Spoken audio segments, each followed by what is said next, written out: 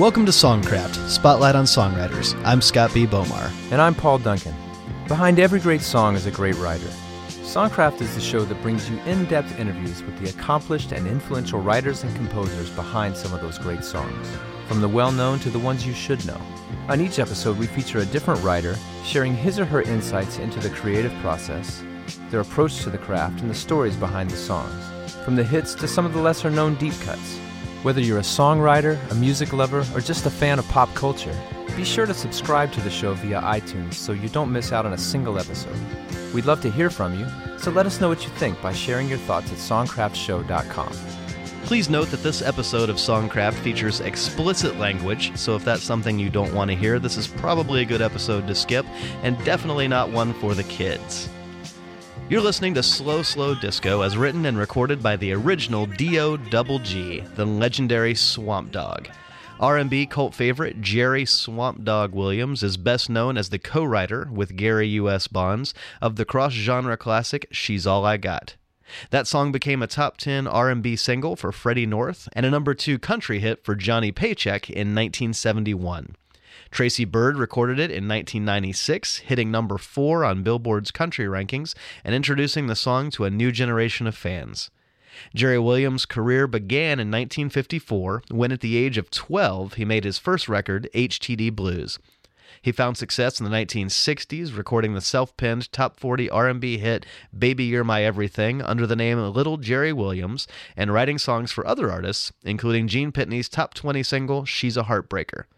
He became Atlantic Records' first African-American staff producer in 1968, working with the Drifters, the Commodores, and Patti LaBelle, but left the following year to pursue independent projects in Muscle Shoals, Alabama, and Macon, Georgia.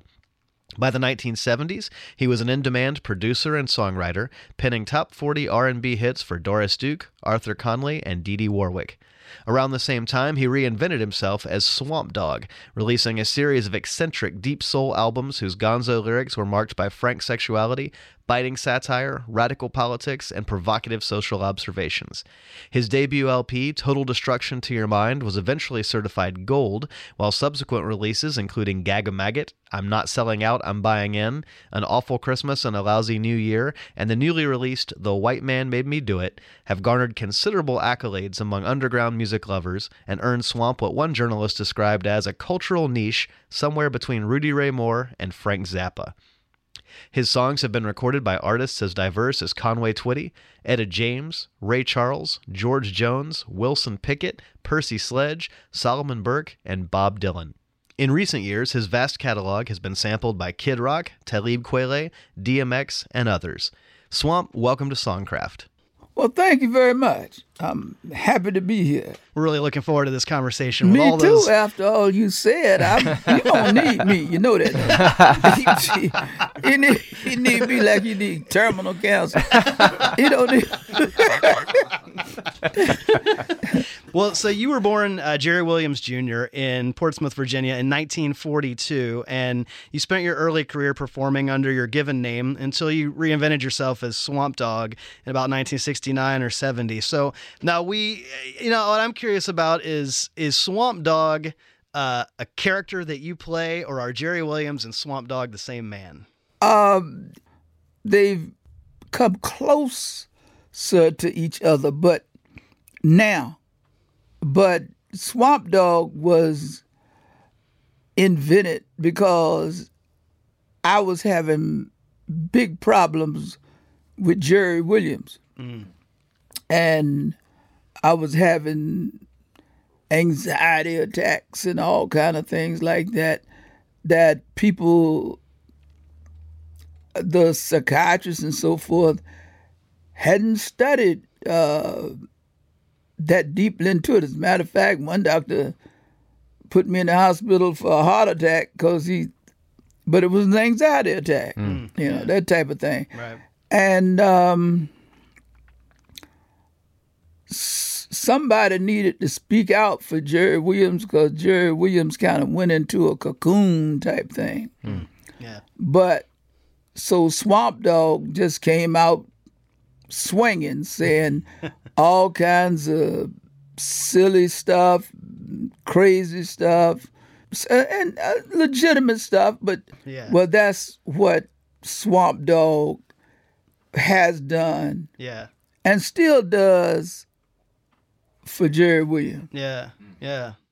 Well, let's go back to your earliest musical influences. You know, I think a lot of people have the idea that country music is white music, but most African Americans of your generation who grew up in the South were exposed to a lot of country music on the radio back when radio wasn't limited to one format per station. Right. Was that true for you? Was country music an influence in your early life? Oh man, yeah.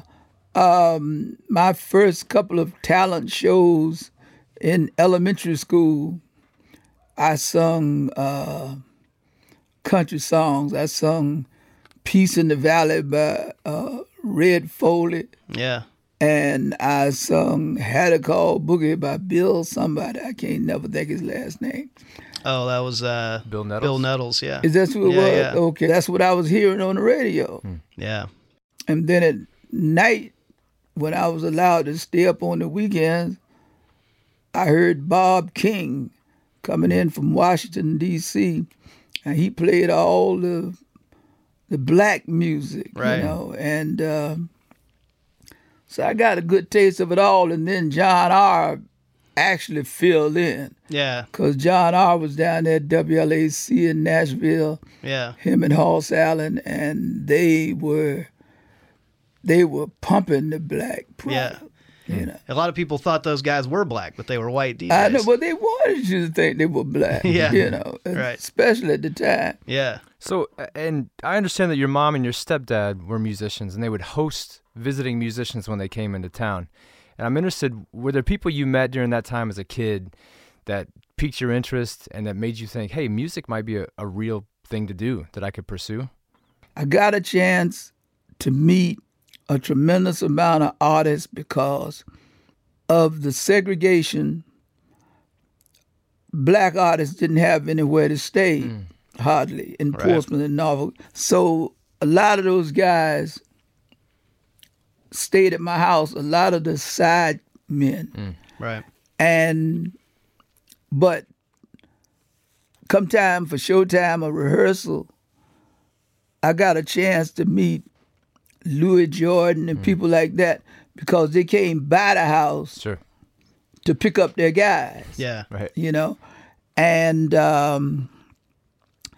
my mother and my father were stepfather, they were out there on the road and they would run into these people. You know, and you talking like, well, where you going next? Well, I'm headed down to Norfolk, Portsmouth, Newport News. They said, well, hey, call, you know, go by my aunties. That would be my mother talking, you Right. know. And that was their hustle, I guess, when I think about it. Well, you made your first record, the HTD Blues, which we mentioned earlier in 1954 when you were 12 years old. Oh, well, I got the blues from the country down. Oh, well, I've got the blues from the country down. Oh, well, the kind of blues I got, you can get them in a town. I understand you played piano on that, but your mom and your stepdad and your stepuncle, I mean, this was kind of a family affair, Yeah. right? Yeah, they it wasn't my recording session in the first place. It was theirs. Yeah.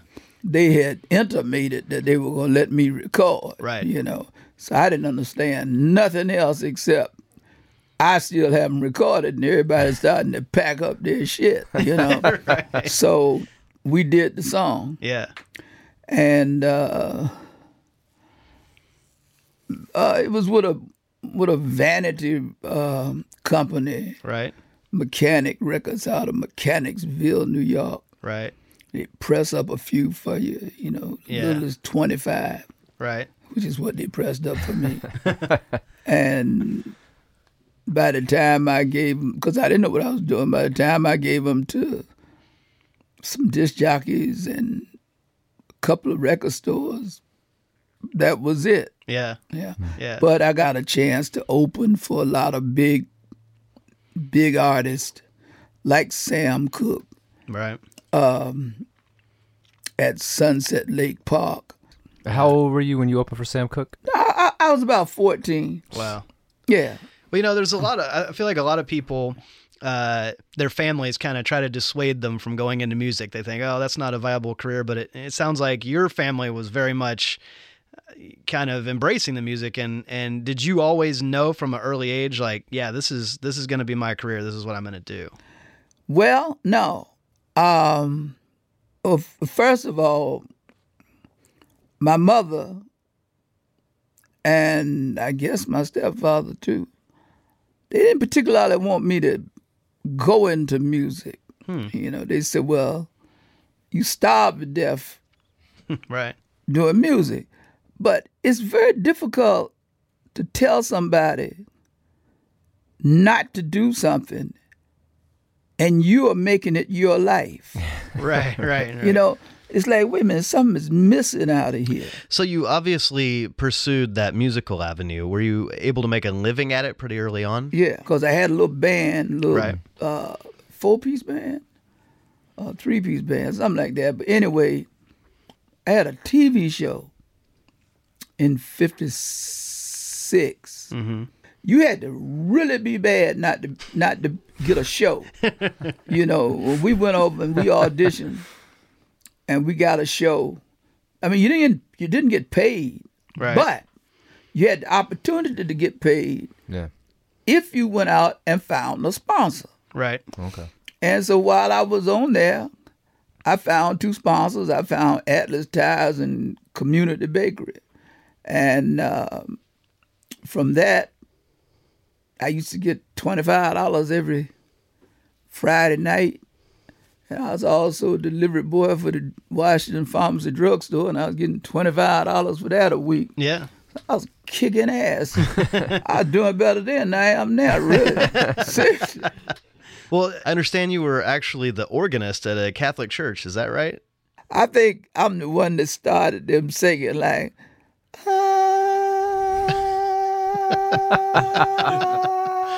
because they didn't know where the fuck I was going,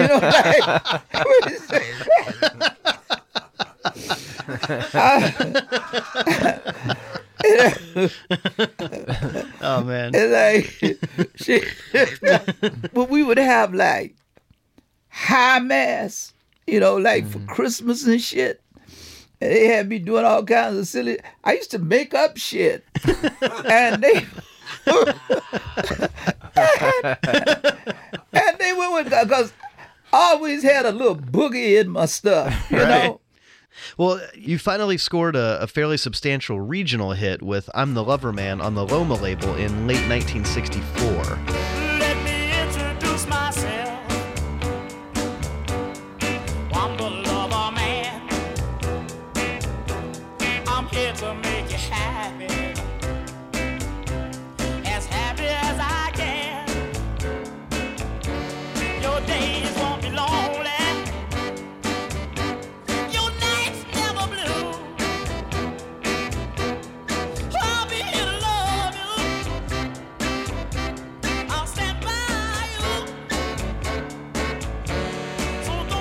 You were, of course, the writer of that song. How did you first get into writing your own material? Well, I was writing it all along. I really thought that I was a songwriter, playwright, and poet. I look back on some of the stuff I did. Right. It sucked, but I wrote songs that didn't. They really didn't have any, I guess the word is cohesiveness. They didn't, like one line didn't have anything to do with the other line. And right. It was, yeah. And so how did you start to get to the point then where you knew about how to write a hook or how to put a song together, how to put a melody together? Okay. I went to New York. In 1960, 59 or 60, whenever this disc jockey Jack Holmes gave me a chance, he called up to Harold Elmer, spoke to Al Silvers, told him, said, hey, got a boy down here. I want you to cut him. And So Al was the head of Ember Records. owned Yeah. Harold Limber, yeah. Yeah. I went up there and I had a attaché case full of songs. Yeah. And Al set aside some time. He had me to go through all my material. He didn't like anything. He said, man, he said, you headed there, but you're not there. Yeah. He said, you're not telling a story. He started telling me about writing like a journalist, write songs like a journalist. Who, what, when, where. Yeah. Now, that was before they had added the why. You know, why came later. Right. But who, what, when, where. And I went home and just started writing new songs. When I went back, he was thrilled with the progress that I had made, but I still had a little ways to go. So that's when I ran into a lot of the old guys like Charlie Singleton and, well, Don Covey, I ain't gonna call it. Well, Don is older than me, shit. I ran into Don Covey, and Don Covey told me, he said, man, you gotta have a hook. I said, well, man, what's a hook? He said, well, something you gotta go back to. Keep returning to that hook. Yeah. That's what the people gonna remember is that hook. Worked And for him on Seesaw. it worked for him on everything. Yeah. I thought at one time he was one of the worst songwriters in the world. We used to laugh at him, you know? And he would say, like I remember he came up to, he said, look here.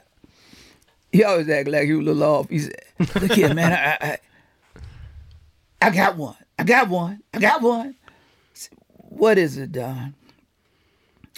Seesaw. Give me another drink. Seesaw. And then he came back with Pony Time. Right. He said, man, I'm writing for Chubby, and I'm almost finished this song, Pony Time. He said, but I don't know what to put in there. He said, I'm still thinking about Boogity Boogity Shoot. I said, Boogity Boogity Shoot. How shit is this? So I didn't get involved. Next thing I know, record number one. He did. But it's almost like there's a fearlessness that some writers have, where they'll throw out an idea that everybody around them is like, I don't get it. Right. But they go, no, I see it. Trust me, I see it all the way to the end, and they're fearless. They're gonna go all the way through with it, boogity boogity or whatever. Right. And then the world comes back and says, oh yeah, we get it. Yeah. You know, and they were Yeah. right. Yeah. His titles never grabbed you.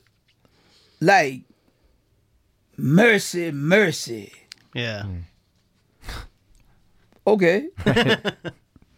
But when he cut the record, Yeah. Knew what he was doing. yeah, Yeah, it was a hit yeah. for him, Otis, Right. Retha, and anybody else who wanted to sing it. Yeah. Yeah. Now, Yeah. you were good at kind of channeling other artists in the early songs that you were doing, kind of pulling sounds in, like a song like Hum Baby has a lot of Jerry Lee Lewis and Little Richard in it. Hello, I'm glad to meet you. Come over and let me greet you. You're nice and third, a swinging bird. You're a big, thrilling, lot of willing soul chilling. Baby, how'd you do? What you blowing the town? I know that you're highway bound. I want you to know I'm glad it's you I found.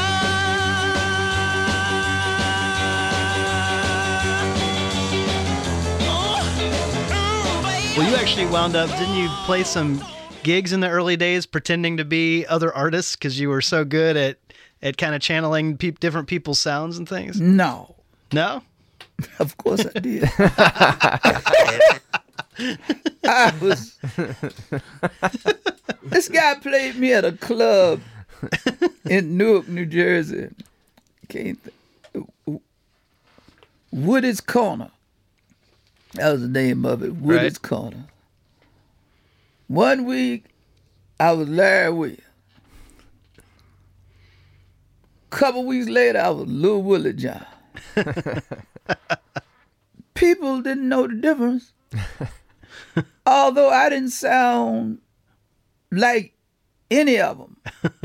You know? Right. Yeah, I did it. Oh, yeah. And then we went to Florida. I didn't know I was supposed to be somebody else then. And they put me as, I'm thinking I'm singing as Little Jerry Williams because I had my Little Baby, You My Everything out and all that. Right. But it had died by then. I had another record that Right. was Born Dead. It was Stillborn. And come to find out, the promoter, he went on stage and then, ladies and gentlemen, and right here for you, the Four Tops. Now, short as I am, I'm Levi, right? Now, believe it or not, it was like in a Holiday Inn ballroom. Right. Right.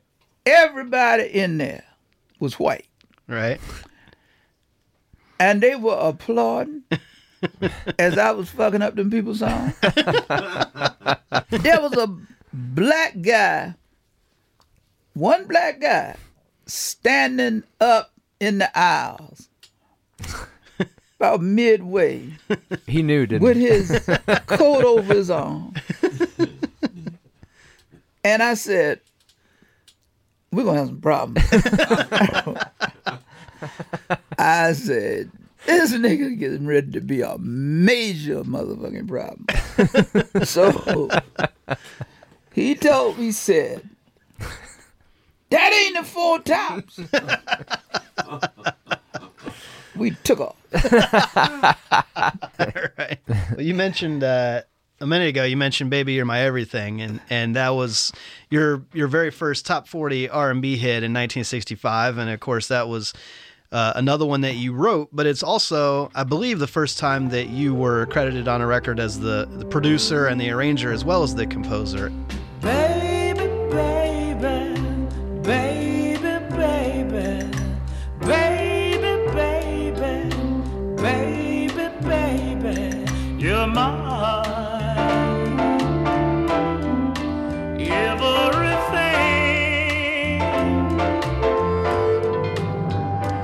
In that era, you know, most artists were not producing themselves. So how did you figure out that, like, hey, I know how to do this. I can figure this out. I can do this. They were producing themselves. They just didn't know that they were supposed to get credit for it. Yeah. It was, let's say, like a Freddie Scott. Are you lonely for me, baby? They, you know, the head of the record company who didn't know how to even turn on a radio he'd be sitting there and he'd say, well, what you got for us, Freddie? You know, and Freddie started singing, hey, girl, I want you. And then, you know, guitar players start and everybody pick up. The next thing you know, got yourself a little record. Yeah. Now, that record was produced by the motherfucker that was in the control room, right? Right.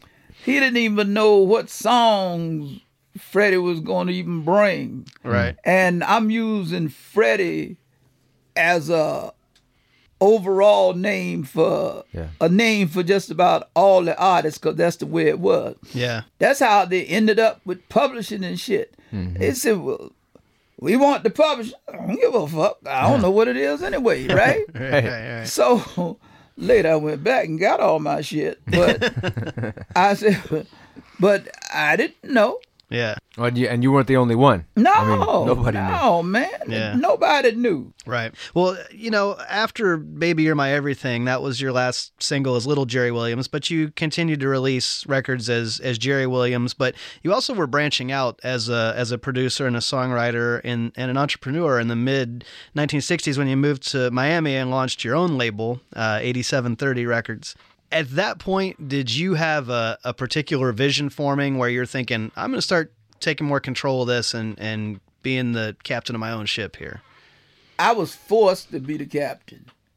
The whole crew jumped overboard, you know. All right. See, the good thing about those days, even if your record didn't sell, you could get work behind it. Right. Motherfucker would just want to know, have you got a new record? Yeah. See, yeah. He put it on his jukebox. He made sure he played several times a night when the crowd is there. Yeah. Next couple of weeks, he announce you coming. Shit, place full or damn near full. Yeah, you needed records to book gigs, so you just created your own label. Yeah.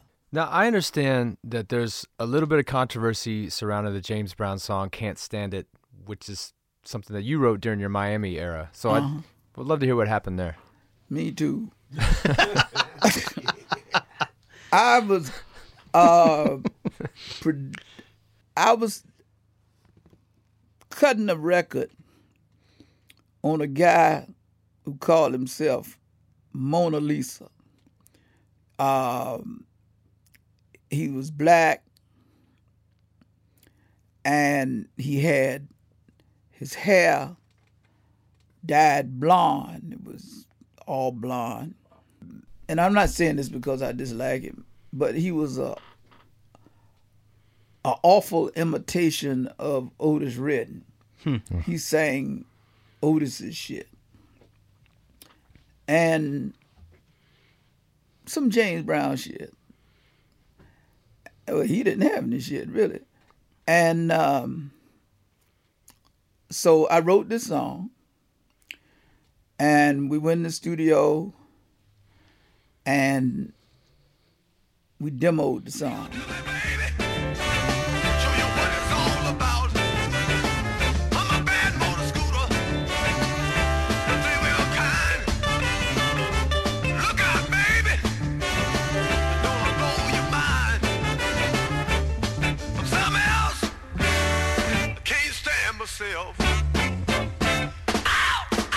I was playing this club in Fort Lauderdale. He got off his gig early in Fort Lauderdale. And next thing I know, while we was taking a break, he had spoken to the manager, who he knew better than I did. Right. But he spoke to the manager and said, hey, can we go up and do a song? He went up, and he had his whole band with him, which I didn't know. They were standing outside. And he went on stage, sat up, and announced, he did one of the songs, then he announced, ladies and gentlemen, here's a song that I wrote. I hope you like it. And he bust into that song. And when he did, I cracked. I ran right beside the stage into the kitchen, grabbed a butcher knife that was on I'd still be in jail, a butcher knife that was laying there on the chopping block, Right. and ran out to the stage and took a swack at him, but he saw me coming, Right. you know, and he ran off the stage and shit, and because then my wife and everybody come and got me. Right. She said, you don't want to get in trouble behind that. You don't want to get in trouble behind Mona Lisa. And I didn't. But I don't know, it sent something off that I didn't even know was there, you know, in me. I ain't, you know, fuck it. But it just, I think it was when he said he wrote it. Yeah. Yeah. You know, if he'd have said, here's a new record I got out. Right. I don't think it would have hurt me like it hurt me then. Yeah. It was like motherfucker had just taken me, my life away, just pulled me out of my body. Yeah. You know. So next thing I know, he went out with James Brown for a couple of shows. Yeah. And here comes James Brown with the song, partially rewritten, but not 50% rewritten, just Yeah. partially. Yeah. Yeah. I knew it was jumping to my Chevrolet, my brand new 66, some shit. And then that line jumped back. I want to kiss myself, you know. Can't stand myself from something else. All that was my shit. I didn't know what to do.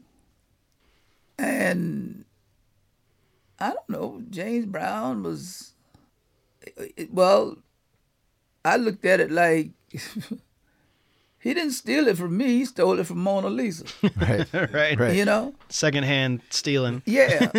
So that's what happened. Yeah. I wrote the song. I'll never, you know, get any credit or money or whatever Yeah. for it, but that happens. I mean, you get a lot of when you're starting out, man. There's a lot of vultures out there. In 1968, you experienced your first real pop success as a songwriter when Gene Pitney's Heartbreaker went to number 16 on Billboard's pop chart. I've got another heartbreaker on my hands. But I can't stand up to you and be a normal man. My heart can't take it. I'm falling in love with you. You trap me into doing things I wouldn't ordinarily do. You're dynamite, you got me uptight. The way you suck it to me, girl, you're out of sight. Heartbreaker, heartbreaker. How did that come about? Well, I was working at Music Corps, and I had a little cubicle, had a piano in it. And, This in New York? yeah, at Music Corps. And Gene came in to the office, and he heard me back there playing. And he came in, he introduced himself, and he said, well, hey, man, you know, play me some more stuff. And I played him some stuff. He said, okay. And when he left the building, Art Talmadge called me in his office. And I guess if slavery was still around, he'd have hung me. He said, man, you don't even breathe the same air as Gene. You know, he said, you don't be fucking with Gene, you know. It's okay, man. I ain't planned to do nothing with him no way, you know. He came back there to me. Right. Gene comes back the next day. I said, this motherfucker gonna make me lose my job. I said, this he came back the next day, and he told Art Talmadge, he says, I want that guy to produce my next record. Wow. Of course, Art said yes. I mean, Gene's the moneymaker. Right. Now, Gene hadn't had a hit in about 3 years, a solid hit, but he had gotten big enough that he still could sell out places. Right.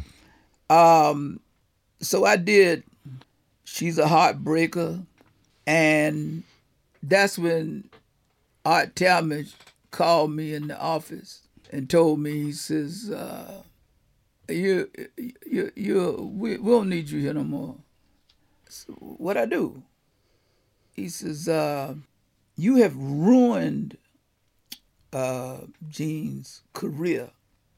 And me being young and shit, you know, he had a record in 3 years.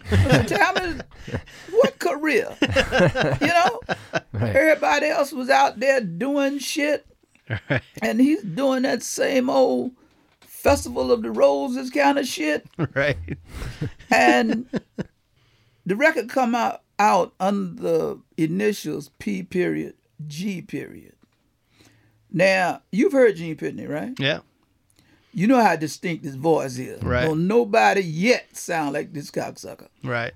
And when they played it on WABC, I remember Bruce Morrow coming on, playing it on WABC, and saying something like, who they trying to fool? Gene Pitney's new record. And the motherfucker took off. Right. And naturally, they put their name on it. And now he has fired me. But now he wants me to come back. So he sends Charlie Fox to get me, of Inez and Charlie Fox, Right.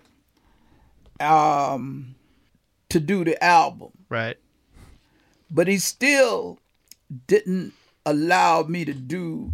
We did the whole album, but he didn't put out the whole album. He put out half an album that I did, Yeah.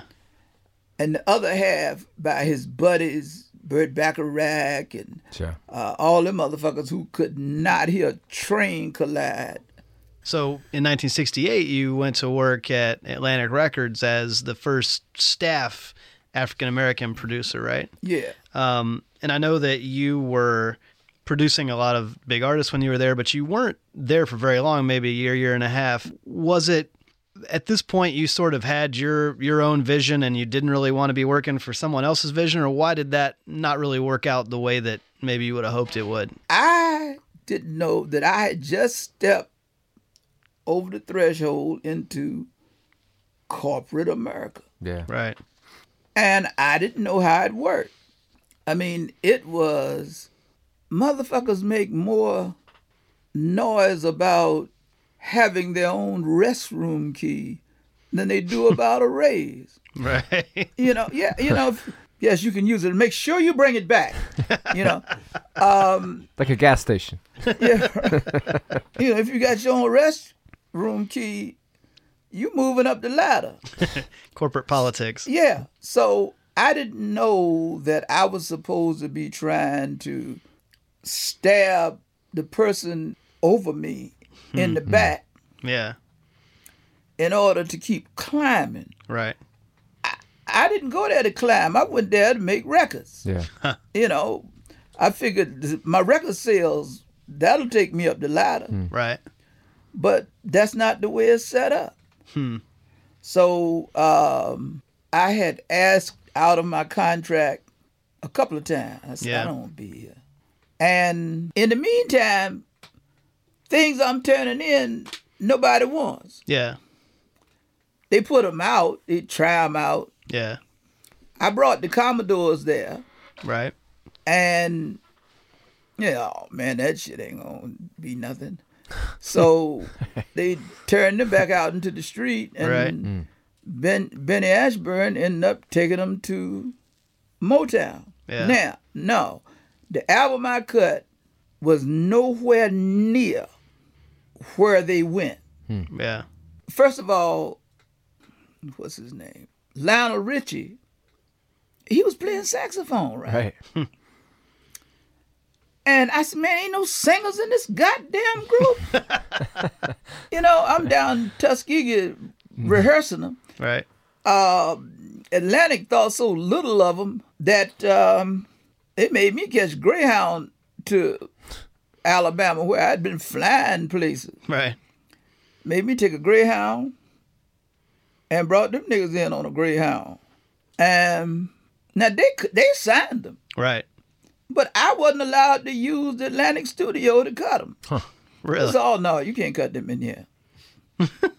So I went over to Art Talmadge's at Music Corps, Yeah. and I used that studio because I know it's a good studio. I think that I made one big mistake. No, two. What was that, 10? No, two.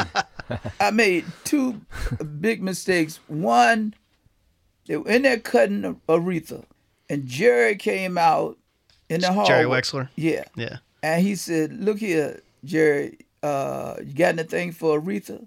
I said, yeah.